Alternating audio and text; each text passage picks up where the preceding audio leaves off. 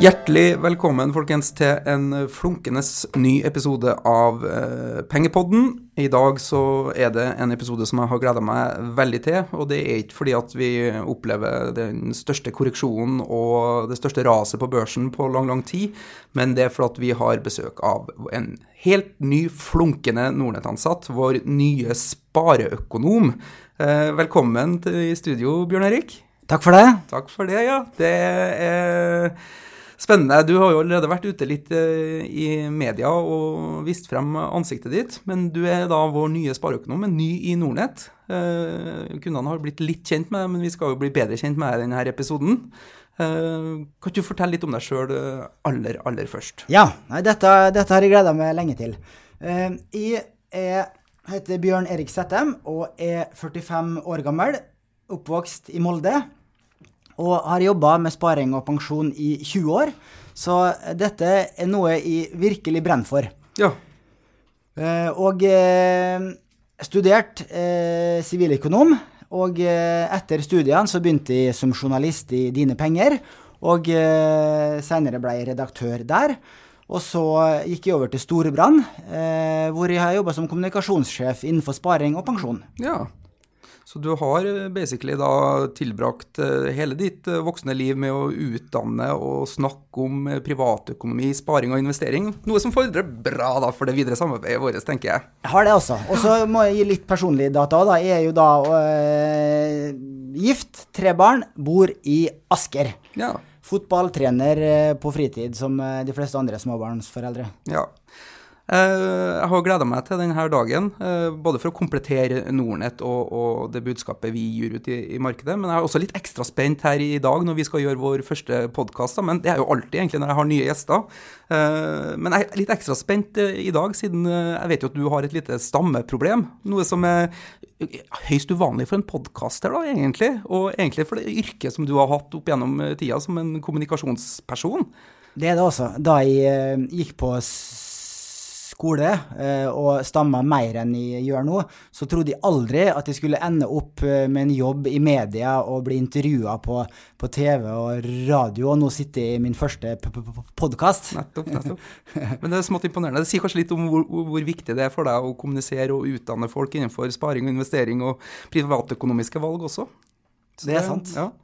Du har jo kommet til oss her på starten av nyåret, så vi hadde litt introduksjon i den nye jobben, og så var vi ute i forrige uke, så nå har du begynt å på en måte snakke litt om sparing og investering til kundene våre. Hva det du ønsker å utrette som spareøkonom? Nei, jeg vil jo da gi alle Nordnetts kunder og alle andre som interessert gode råd om langsiktig sparing. Og kompetansenivået blant nordmenn kan heves. Vi ikke så spesielt flinke i å spare og plassere pengene riktig. Hvis du går til nabolandet vårt, Sverige, så har de mye lengre erfaring, har mer penger i aksjemarkedet, aksjefond, enn vi har. Så jeg tror at ved å bidra til folkeopplysning, så kan nordmenn flest få bedre avkastning på sparepengene sine. Ja. På den andre siden så mener jeg at nordmenn har jo vært ganske rasjonelle i måten de har tilpasset seg også. 3/4 av verdiene våre jo plassert i bolig. Det jo nettopp fordi at det så skattemessig gunstig. Og så har man jo en langt lavere aksjeandel selvfølgelig enn våre kjære svenske venner. Og egentlig i en europeisk sammenheng også så jo nordmenn ganske dårlig til å spare i aksjefond. Jeg mener jeg har sett statistikk på at det bare Storbritannia og Tyrkia i en sånn europeisk sammenheng som sparer mindre i aksjefond enn nordmenn, mens 100% av svenskene svarer jo, så jo omtrent 30% av nordmennene. Så at, vi har litt å gå på, så du har litt lerret å bleke her i den nye jobben. Jeg har det også, så jeg legger lista høyt og setter ambisjonene på at jeg skal forsøke å løfte aksjeandelen og spare kunnskapen i den norske befolkningen. Ja, sant. Det bra å ha håret til mål. Du, jeg har lyst til også å si litt om bakgrunnen for at vi gjør det her i Nordnett, egentlig. Fordi Hva skal vi ha en spareøkonom til? Og Nordnet har jo vært i Norge nå i snart 16-17 år, og vi har etter hvert fått en veldig sterk posisjon innenfor sparing og investering, men innenfor et veldig nisja segment da. De her kundene som gjør ting selv, og som har kunnskap og interesse, og synes det er kult å velge blant 40 Norge-fond når man skal sette sammen spareporteføljen sin da. Hvis vi er snille med oss selv i Nordnet, så kan vi si at 1 av 10 kunder i det norske sparemarkedet er så interessert og har så mye kunnskap da.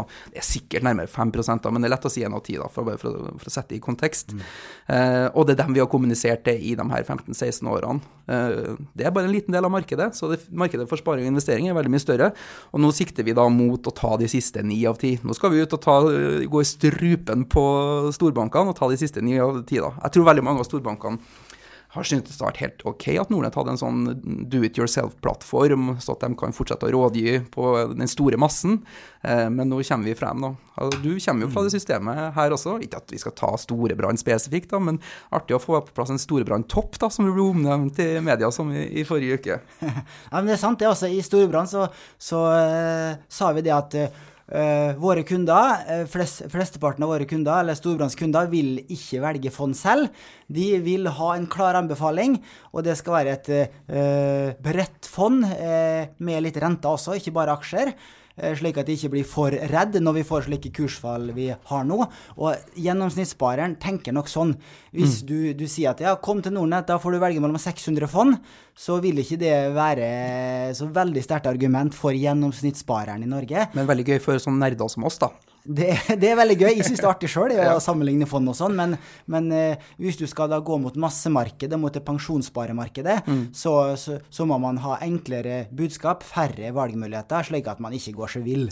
Og det er jo den reisen Nordnet starter på nå, et nytt kapittel i boka. Bjørn Erik da, som spareøkonom, skal ut og snakke til de her større massene og nå ut til dem, men det rekker jo ikke helt det. Jeg tror ikke at du bare liksom kan snakke på oss de siste 9 av 10 kundene. Vi har nødt til å utvikle vårt produkt- og tjenestetilbud, så at vi får en plattform som er mer mottakelig for dem.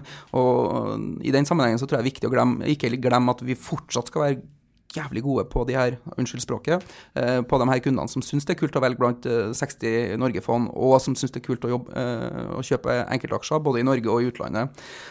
Men vi begynner nå å ta stegene mot å bredde produkt- og tjenestetilbudet vårt. I første omgang nå så lanserer vi jo PKB-a, så vi skal komme litt nærmere inn på... PKB, det er ingen som vet hva er. Nei, men derfor så har vi det som et eget punkt på agendaen her litt senere i dag.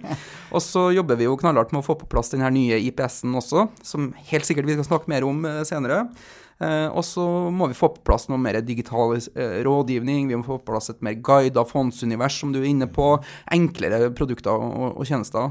Og så en ting som vi har snakket om før også er liksom et boliglån som har evnen til å attrahere massemarkedet da. Så at det er liksom planen vår her da, fremover. Og i første omgang ta en tydeligere posisjon i pensjonsmarkedet. Og det er jo den menigheten du kommer fra, som er veldig sterk på pensjon. Så at der er det er jo et langt større marked enn det frie markedet også, innenfor fri sparing i alle fall da. Absolutt, det er større marked og lavere interesse, fordi at av en eller annen grunn, hvis arbeidsgiver har spart pensjon for det, da er du mye mindre interessert i å gjøre aktive valg for den delen av sparingen din, enn du er med din private del av sparingen. Det er noe med at hvis du har betalt pengene av egen lomme, da er du mye mer påpasselig med hvordan de plasseres, at de har en høy aksjeandel, og så videre, enn du har med jobbpensjonen din, som ofte er en mye større pott enn din private sparing. Ja. Ja, men bra. Tror alle Nordnet-kunder, alle som følger oss på blogg og i sosiale medier, og som følger podcasten vår, vil få bli bedre kjent med deg, Bjørn Erik. Det skal de også bli videre i dagens sending, via at vi skal snakke om litt ulike temaer da. Men aller først så må vi ta for oss et tema som at vi opplever nå da, det som vi har gått og ventet litt på. En ganske kraftig korreksjon i markedet. Det startet i forrige uke på fredag, hvor det var blodrødt på Wall Street, og så fortsatte på mandag. Fikk en nedtur på Oslo Børs også, men ikke så kraftig da. Men den kommer nå på tirsdag da. Vi tar opp denne episoden på tirsdag, og det åpnet jo opp åpnet ned nesten 4% da. Og i sånne sammenhenger så tar det ikke lang tid før avisoverskriftene tapetseres med blodrøde overskrifter og krigstyper om at nå det korreksjon, nå det fall, nå det krise og så videre, og det her påvirker jo private sparere og investorer.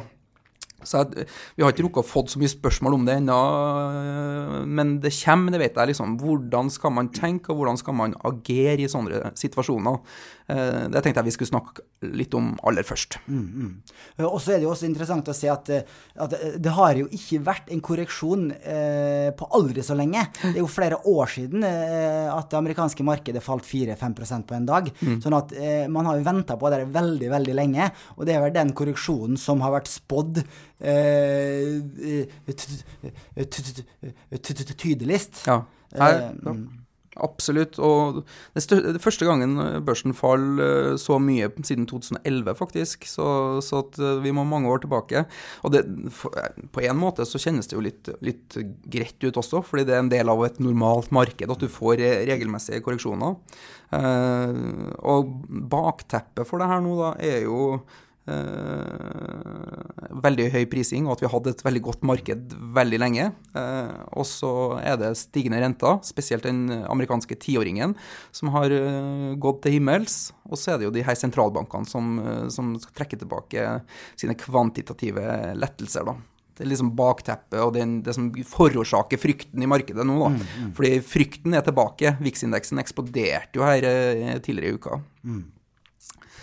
Så hva tror du da? Det kanskje mer Tom sitt domene litt å snakke om børsutvikling i det korte bildet, Bjørn, men man blir jo påvirket som sparer også. Ja, jeg snakket jo med Tom om hva han tror om fortsettelsen, og det han sier det at han tror at vi skal ned kanskje så mye som 20% fra toppen. Nå har vi gjort unna halvparten, og at det skal litt videre ned, men at det veldig mye positivt i markedet med en solid global vekst i verdensøkonomien, gode selskapsresultat, så så hverken han eller de fleste andre eksperter tror på et stort krakk nå. Og jeg som spareøkonom, og da som talsperson for langsiktig sparing, må jo si det at her har du en ypperlig mulighet til å teste din sparevilje og spareplan, og hvis du har lagt en spareplan, at du har en bestemt aksjeandel, for eksempel på 80% i din langsiktige sparing, så skal du selvfølgelig holde det til den planen, og ikke begynne å selge på en sånn korreksjon. Det fortsatt mange som gjør den feilen at de ikke har is i magen, og at de blir redd og selger når de ser slike overskrifter, for de tror at kursene skal ned 50%. Og så kan det jo hende at det verste fallet skulle skje, at det skal ned 50%, sånn som i 2008-2009, men de færreste tror det. Og da selv om du satt gjennom den nedturen i 2008, så ligger vi på mye høyere kurser nå. Så du en langsiktig sparer, sitt stille i båten og ta deg en skitur. Ja, nå har du brukt, jeg elsker jeg, du har brukt alle de her metaforene som blir brukt av økonomer i perioder med turbulens på børsen. Sitt stille i båten, ha is i magen, tenk langsiktig. Men det jo de gyllene reglene for den allmenne sparer. Du må bare sitte i det, og det over tid at du får betalt for den risikoen du tar da. Men det vel også et poeng at nå snakker du til den private sparer. Den private investoren og traderen har jo kanskje litt andre forutsetninger i dagens marked. En trader vil jo egentlig ha bare elleville tider, fordi volatiliteten øker, og det blir muligheter å ri kortsiktige svingninger og gjøre kortsiktige gevinster. Så de lever jo av den volatiliteten, da, selv om jeg tror nok de foretrekker at det er volatilitet oppover, da, men det er jo volatilitet nedover, og som regel. Den private investoren bør vel kanskje følge med litt ekstra på posisjonene sine, ha stopplås inne og benytte muligheten hvis man har tørt krutt også til å ta nye posisjoner ettersom kvalitetsaksjer blir billigere. Og det ser man vel også tendenser til at media fylles med en del som sier at om det her blir bra kjøpsmuligheter for en del aksjer som har vært veldig dyrt priset og kan komme seg inn på lavere nivåer. Men det er et eller annet med også å ha mage til å tåle den svingningene som skjer i markedet nå også. Man skal jo ikke ligge søvnløs om natta, så det blir også et test på hvor stor risikovilje har du faktisk. Hvis du kjenner på at det her er veldig usikkert, og du sitter med 80% aksjeandel, så er det kanskje, da kanskje du skal redusere det da, til en 60% aksjeandel i stedet for å ta ned de svingningene som du opplever i din egen portefølje. Det er lov å gjøre det. Det er nok noen som kanskje har skrudd opp aksjeandelen vel mye nå i den lange oppgangsperioden vi har, og føler at nå har de tatt faktisk vel høy risiko, og at den korreksjonen her gjør at de merker det. Da kan de skru ned risikoen litt nå, men det er veldig vanskelig å da vekte opp igjen aksjeandelen før kursene er på et høyere nivå enn da du gjorde den endringen. Fordi at psykologien spiller en stor rolle her, og gjør at du har sannsynligheten imot deg hvis du forsøker å time markedet. Men det er lov å ta ned risikoen hvis du mister nattesøvn, for at det er ikke verdt det hvis du går søvnløs og tenker på det her hele tiden, at du har satt for mye penger inn i markedet. Og jeg er jo litt glad egentlig å anbefale dem som er langsiktige sparere, som gjerne da ofte har en månedlig spareavtale i sånne perioder som det her, så er jo heller tidspunktet å doble spareavtalen hvis man har mulighet for det. Og i veldig gode tider så kan man heller redusere spareavtalen sin da. Det er jo egentlig det rasjonelle, fordi du vil jo kjøpe ting når det er billig, heller når det er dyrt da. Absolutt. Og da hvis du sitter med et kombinasjonsfond med 50-50 aksjer og renter, så har de ofte en rebalanseringsmekanisme i seg, som gjør at de faktisk kjøper mer aksjer når kursene har falt, og motsatt. Det gjør alle disse spareprofilene til pensjonsleverandørene. De gjør det, og da det er den enkleste måten å få litt meravkastning på i en slik renteaksjeportefølje. Altså, det store spørsmålet som alle sammen går og stiller seg da, i disse tider er jo, er det en korreksjon hvor vi skal ned 5, 10 eller 20%, eller kan det være starten på en større nedtur? Og der deler jeg nok det synet som du var inne på, at veksten i verdensøkonomien, den ser knallsterk ut, og hvis den fortsetter å fyre på alle sylindere sånn som den ser ut til å gjøre, så skal det jo mye til for at man får et ordentlig krakk da, med mindre aksjemarkedet ser ting da som ikke realøkonomien ser på en eller annen måte da. Og det kan jo også være da, fordi aksjemarkedet ligger jo litt foran realøkonomien i mange sammenhenger, så ja, det blir bare spennende å se. Men det korte rådet for den langsiktige spareren skal vi si det, sitt stille i båten, ha is i magen og tenk langsiktig. Absolutt. Ja. Da har vi vært innom det, Bjørn Erik. Det tror jeg var en viktig punkt å dra unna nå i en tid hvor det er større usikkerhet på børs. Lyst til at vi skal snakke litt om din sparefilosofi og hva du tror på. Hvilke fundament vil du liksom bygge kommunikasjonen din på da? Og du har allerede vært ut med et blogginnlegg, så jeg vet jo at det er noen punkter her som du styrer etter. Og så er jo det her et bredt univers, liksom, så man kan snakke om veldig mye. Men kort fortalt, liksom, vi kan jo gå gjennom de punktene, men det handler jo om diversifisering, om det å ha en plan. Du har allerede vært inne på det her med liksom, man skal tørre å eie aksjer, og så er det hvordan man kan ta bort timingrisikoen da.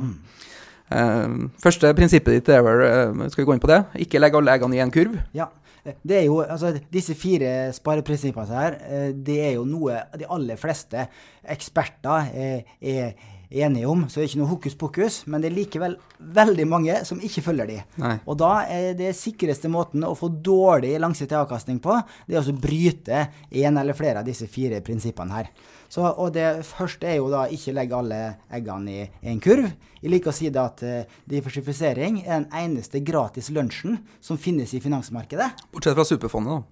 Ja, faktisk. Kanskje ja, men eneste gratis lunsjen diversifisering. Det et bra saying. Ja, og da, derfor bør du spre sparepengene dine over hele verden, gjerne også i flere aktive klasser, både i aksjer, litt i renter og litt i eiendom. Nordmenn flest har jo veldig mye eiendom, som vi har vært inne på, så kan gjerne få en litt jevnere vekting der.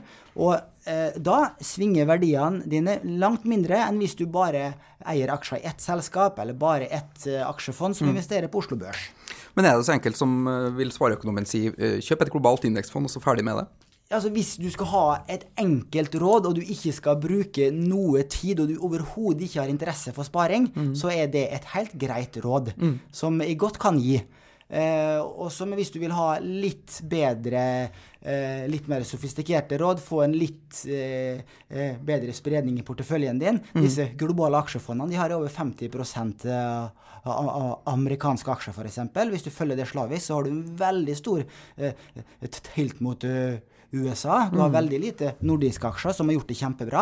Ja. Så, men da vi over på punkt 2 da, som handler om å legge en plan og holde seg til den, fordi i det der med å legge en plan så handler det jo om hvor mye tid, interesse og kunnskap har jeg, og hvor mye tid, interesse og kunnskap jeg villig til å legge i det her, og dermed liksom, og hvor stor risikovilje har jeg.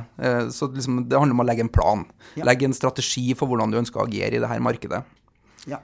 Kan du utlede litt om hva du, eller har jeg sagt det allerede? Du har for så vidt sagt det litt, og vi har snakket om det allerede.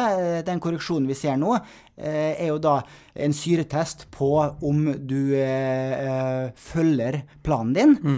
Og hvis du har en aksjeandel på 50-80%, så bør du holde det til den planen, selv om du får korreksjoner. Og da i et stigende marked så bør du da ikke være for offensiv heller, og legge for mye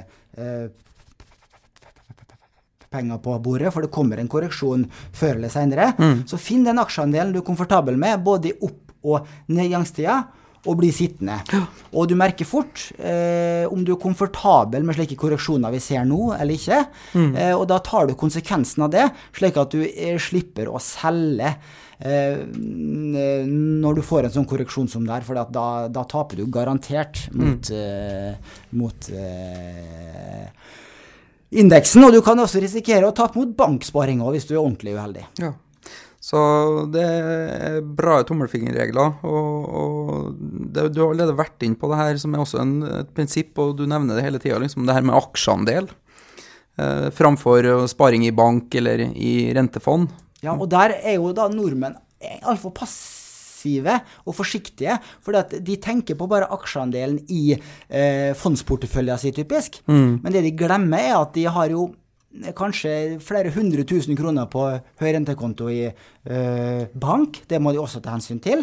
I tillegg så må du huske på at pensjonen din fra folketrygden, den utgjør jo for gjennomsnittsnordmannen 70-80% av pensjonsutbetalingene våre. Og hva pensjon fra folketrygden? Jo, det i realiteten en sikker statsobligasjon, altså en renteplassering. Så hvis du tar hensyn til den, i din totale pensjonsportefølje, så har du en lav aksjeandel, selv om du sitter med kanskje 80% aksjeandel i fondsporteføljen din. Så velg aksjer, fordi det gir høyest avkastning på lang sikt. Det det som bevarer kjøpekraft. Absolutt. Men det vel vanskelig å gi et konkret råd på hva bør aksjeandelen være. Jeg får liksom, du snakker jo mitt språk, så mye aksjer som mulig.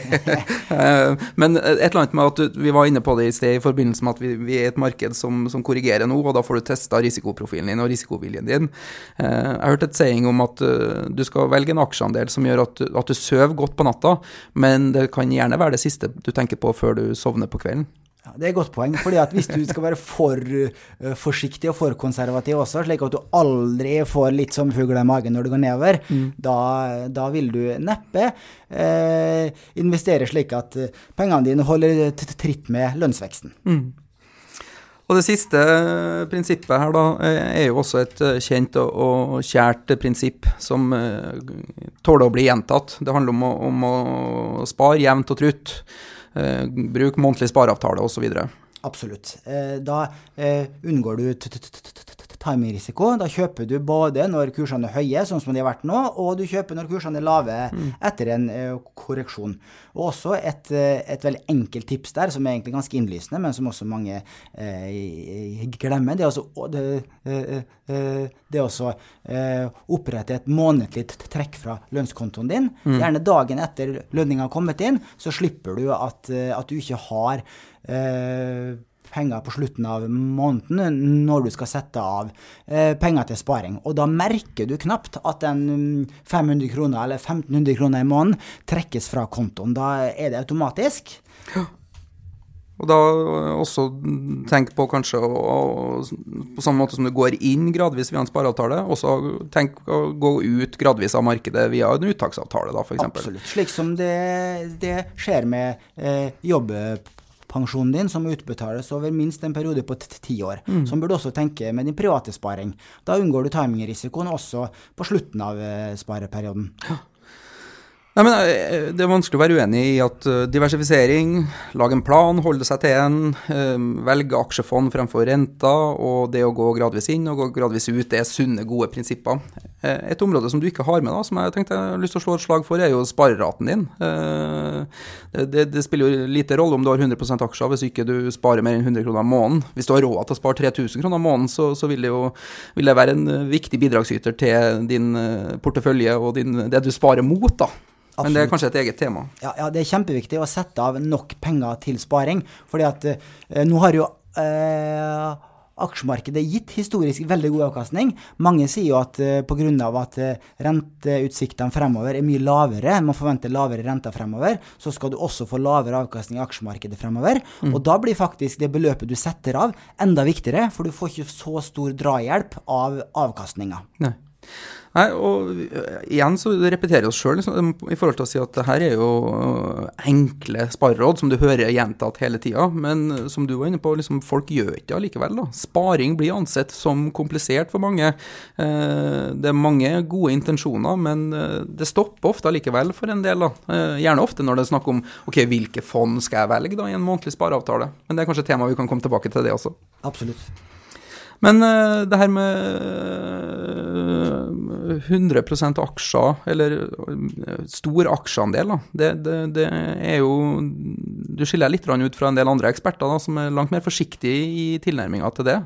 Ja, jeg gjør det også. Jeg synes at nordmenn sparer for forsiktig, og jeg synes også at disse pensjonsprofilene til disse pensjonsleverandørene, Storebrand, DNB, Nordea, er litt for forsiktige. Fortsatt er det mange som ligger på 50% aksjeandel som standardanbefaling for unge. Den bør i hvert fall opp til 80. Jeg vil ha den gjerne opp til 100% også. Og så synes jeg at nedtrappingen starter alt for tidlig. Starter gjerne både 10 og 20 år før du blir pensjonist. Og det er jo faktisk den dagen du er pensjonist, det er da du har den høyeste pensjonssaldoen på kontoen din, og der du kan få maks uttelling på å ta aksjerisiko. Men da er aksjeandelen ned på 20% i de fleste pensjonsporteføljene. Og 20% er alt for lav aksjeandel når du da har 10-15 års uttaksperiode, så halvparten av pengene har du over 5 års sparehorisont på, og da kan du godt ha 50% aksjeandel i starten av din pensjonistperiode. Og da kan du øke pensjonen din vesentlig. Ja, de fleste går jo med pensjon mellom 62 og 67. Nå skal jo folk stå lenger og lenger i arbeid, da. Men man har jo en forventet levealder som ligger godt opp på 80-tallet, så at man har jo en 20-års perspektiv fra man går av med pensjon også. Så at, jeg er også veldig fan av å tenke på at denne liksom nedtrappingen, den kan man starte med mye senere. Eller til og med sånn som vi har snakket om i de siste dagene, hvorfor bare ikke klin til å si liksom at du skal ha 100% aksjer til du dør? Ja, det har jeg egentlig lyst til å si. Vi driver og regner på det nå, faktisk, om det har vært smart de siste 100 årene å sitte med 100% aksjeandel versus en 50-50-portefølje. Vi er ikke helt i mål, men jeg har veldig lyst til å si det, at ha 100% aksjeandel frem til du dør, fordi at hvis du tar ut pengene over mange år, så unngår du timingrisiko på den måten, og så har du folketrygden i bunn, som en sikker renteplassering. Det som da selvfølgelig et viktig ankepunkt imot en slik offensiv strategi, at det mange som ikke har is i magen til å se at aksjekursene faller med 50% innimellom, og i hvert fall ikke da på slutten av en spareperiode, så vil det gjøre veldig vondt. Ja. Så selv om det da lønnsomt i teorien, så det kanskje ikke gjennomførbart i praksis. Nei, men vi vet jo at nordmenn generelt har for lite aksjer i pensjonsporteføljen sin. De fleste arbeidsgiverne anbefaler jo liksom 30-70 eller en eller annen sånn veldig feig portefølje når du har en innskuddspensjon, og vi er jo ikke flinke nok til å skru opp den risikoen. Jeg husker at vi gjorde en undersøkelse i markedet for noen år siden da, hvor vi spurte hvilken risiko mener du at du bør ta når du sparer til pensjon, og det var jo et overveldende flertall som svarte lav risiko, ikke medium, ikke høy, men lav risiko, fordi man tenker at sparing til pensjon det er så viktig at det er i hvert fall ikke noe du skal ta risiko på.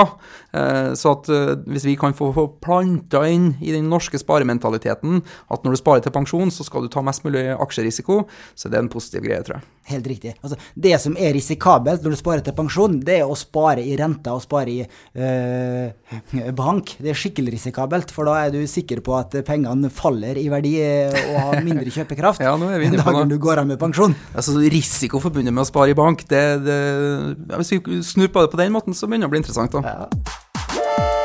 Men du, vi snakker jo mye om pensjon her, Bjørn Erik, og du kommer jo fra den skolen, og det er jo, alle har behov for å spare til pensjon, og som jeg nevnte innledningsvis, Nordnett skal begynne å ta en posisjon i det norske private pensjonsmarkedet også, og vi begynner å ta de første stegene denne uka allerede, når vi nå lanserer PKB, og det er jo en artig forkortelse. Vi må forklare lytterne hva det her er for noe, og hvorfor det er viktig. Hva er en PKB?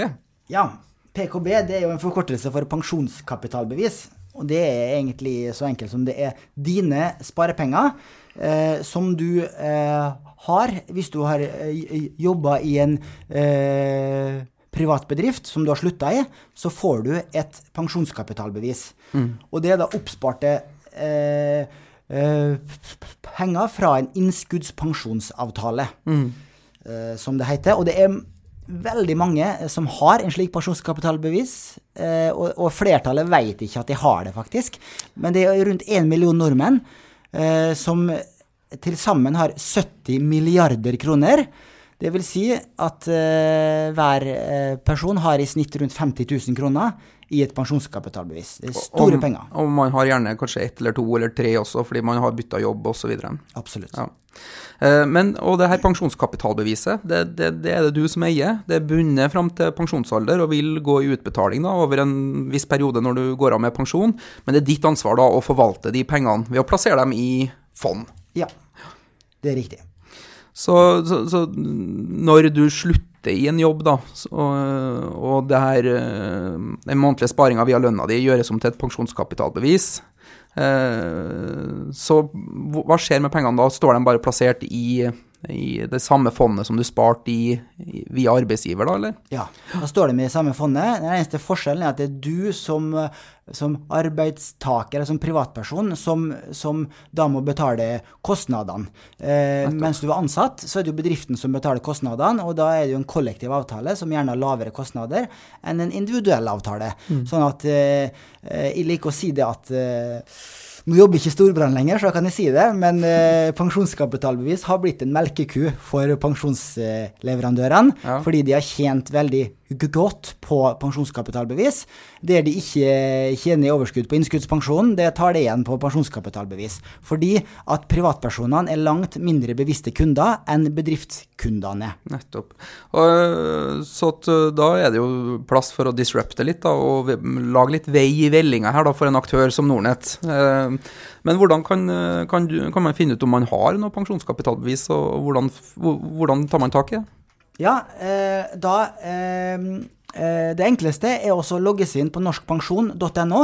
Der får du en full oversikt over dine pensjonsavtaler. Og da står det om du har en pensjonskapitalbevis, eller en IPS-avtale, eller en kapitalforsikring.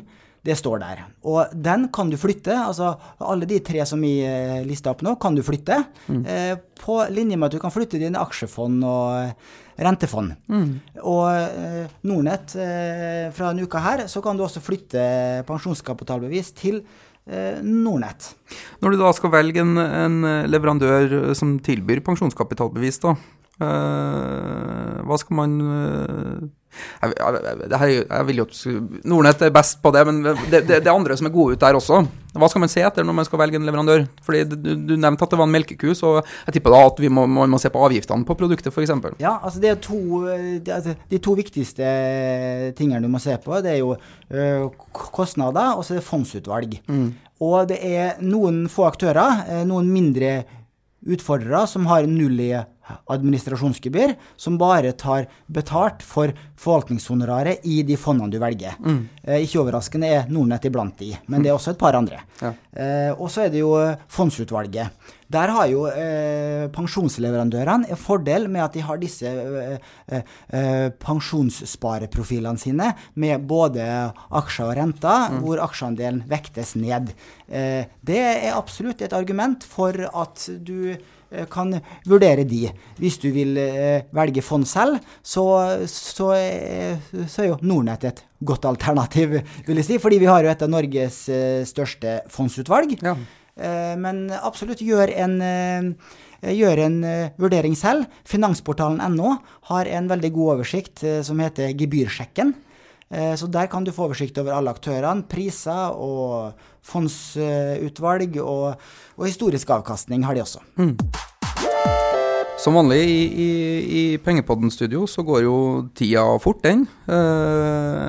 Dette jo en podd av og for lytterne, og det lytterne våre som setter agenda for podden, ved at de stiller spørsmål til Pengepodden enten via Nordnet-bloggen, eller Twitter, eller Shareville og så videre.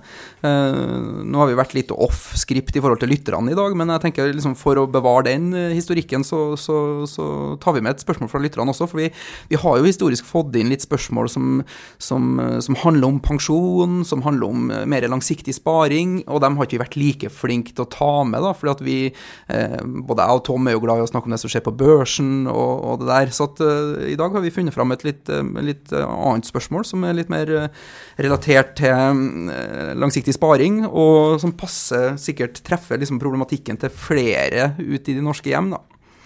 Det kommer fra en som heter Kenneth, og han har et spørsmål til Pengepodden. Takk for en kjempefin podcast. Hadde satt pris på om dere kunne prate litt rundt nedbetaling av boliglån versus obligasjoner.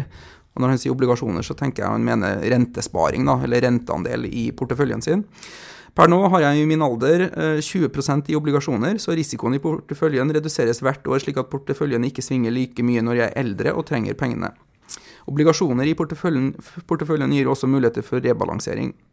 Usikker på om jeg fortsatt skal ha obligasjoner, eller om jeg skal nedbetale på lån i stedet. Og det et bra spørsmål. Absolutt, det det. Og jeg har også tenkt mye på det her, for jeg jo i hans situasjon. Jeg har masse boliglån, og jeg har også litt rentefond i min sparing. Og da det jo en vurdering, skal jeg heller bruke de pengene som står i rentefond til å nedbetale lånet. Og der jo tommefingerregelen at det du investerer i skal ha en høyere forventet avkastning enn lånerenta som du har på lånet. Og hvis du ser på historisk avkastning til pengemarkedsfond og obligasjonsfond, så har den gitt omtrent samme avkastning som de beste lånerentene. Jeg så på statistikk fra Verdipapirfondenes forening som kom ut forleden, og siste 5 årene så har pengemarkedsfond og obligasjonsfond gitt mellom 2 og 3% årlig avkastning. Og det er på nivå med de beste lånerentene de siste 5 årene. Så i så måte så bør du egentlig heller betale ned på lånet, siden det er en sikker avkastning. Du vet eksakt hva du skal betale i lånerenter de neste månedene, men du er ikke sikker på hvilken avkastning du får på rentefondene dine. Så at fra et sånt 100% rasjonelt forbrukerperspektiv eller spareperspektiv, så vil det jo være lønnsomt hvis du har lav avkastning på renteplasseringene dine, lavere enn boliglånet ditt. Men det krever jo sikkert litt mer jobb da, og på en måte følge opp en portefølje da, som delvis er liksom din spareportefølje, delvis en del av boliglånet som du betaler ned, og aksjeporteføljen, så det er et eller annet med convenience med å spare i en portefølje som har en 80-20 eller 70-30 sammensetning også. Det er det også. Så jeg vil komme med et par viktige argument for hvorfor det likevel kan være fornuftig, og hvorfor jeg selv gjør det. Og innsenderen nevner jo et poeng selv også, rebalansering. Hvis du har en sånn 80-20-fordeling med 80% aksjer, 20% renter, så får du en veldig gunstig rebalanseringseffekt med at nå når kursene faller sånn som nå, så kan enten fondsleverandøren, pensjonsleverandøren eller du selv kan vekte opp aksjeandelen og kjøpe aksjer på lavere nivå, og motsatt når kursene har vært høye, så bør du selge litt aksjer og kjøpe mer renter. Da får du en bedre risikojustert avkastning. Og så har du et poeng til som vi også har veldig sansen for. Det er at den renteplasseringen kan du bruke som bufferkapital og ha i bakhånd hvis noe uforutsett skulle skje. Hvis du mister jobben for eksempel, kan det være veldig greit å ha litt ekstra i rentefond, for den dagen du trenger penger, så får du neppe låne mer penger i banken. Du kan jo prøve å gå til banken og spørre om å få mer i lån dagen etter du har mistet jobben din. Ja. Det er et jungelord som heter at det er ingen som låner en paraply hvis det regner ute. Nei, men samtidig, du skal miste jobben for at det skal skje da. Fordi hvis du har jobb, og du trenger en eller annen buffer, så vil de jo stort sett ønske å låne opp litt ekstra på boliglånet ditt, hvis du har en romslighet der, og innenfor den sikkerheten som du har behov for, da tenker jeg. Det kan du si, eller hvis du blir skilt, eller blir arbeidsufør. Du får ikke økt lånet ditt da. Ja, men bra. Jeg tror jo kanskje til og med jeg har jo betalt ned veldig lite på boliglånet mitt de siste årene, for heller å spare mer i aksjer da. Fordi at den renta som du får på boliglånet ditt i dag er såpass lav, så det har, i de siste årene så har det jo handlet om å liksom maksimere lånet sitt i stedet nesten, fordi penger har vært gratis. Men i takt nå med at renta begynner å snu da, så kan det her være en strategi å tenke litt på. Skal man bytte ut renteandelen i porteføljen med heller å betale på boliglånet sitt? Kan være fornuftig. Du tror i hvert fall ikke av deg skoen med å følge den strategien. Nei, det er riktig det. Bra. Helt til slutt i dag, Bjørn Erik. Pengepodden har jo vært veldig børs- og investororientert. Så vi snakker jo litt om, skal vi etablere en søsterpodd til Pengepodden også, ja. Som har mer fokus på fond, langsiktig sparing og det brede sparemarkedet, ikke til de her som følger børsen supertett da. Så det er jo noe vi ser på nå. Det blir jo en arena for deg å leke på, tenker jeg. Ja, det blir spennende. Vi får se hva vi lander på, men jeg vil i hvert fall stemmen min vil være å høres i en eller annen variant. Og I den grad folk har spørsmål og synspunkter på det, så tar vi jo mot all feedback vi kan få. Vi har jo den eneste hensikten vi har, er jo å gjøre deg som sparer, investor eller trader bedre rustet når du skal plassere pengene dine. Og nå kommer vi med et ekstra trykk da på langsiktig sparing med Bjørn Erik. Så det er bare å stay tuned og følge oss videre. Da var første podcasten over, Bjørn Erik. Det synes det gikk rett så bra, jeg. Ja. Vi klarte å holde meg ganske poengtert, og jeg synes det var gøy, jeg. Ja, synes jeg også. Vi høres igjen alle sammen ganske snart. Takk for I dag. Takk. Ha det.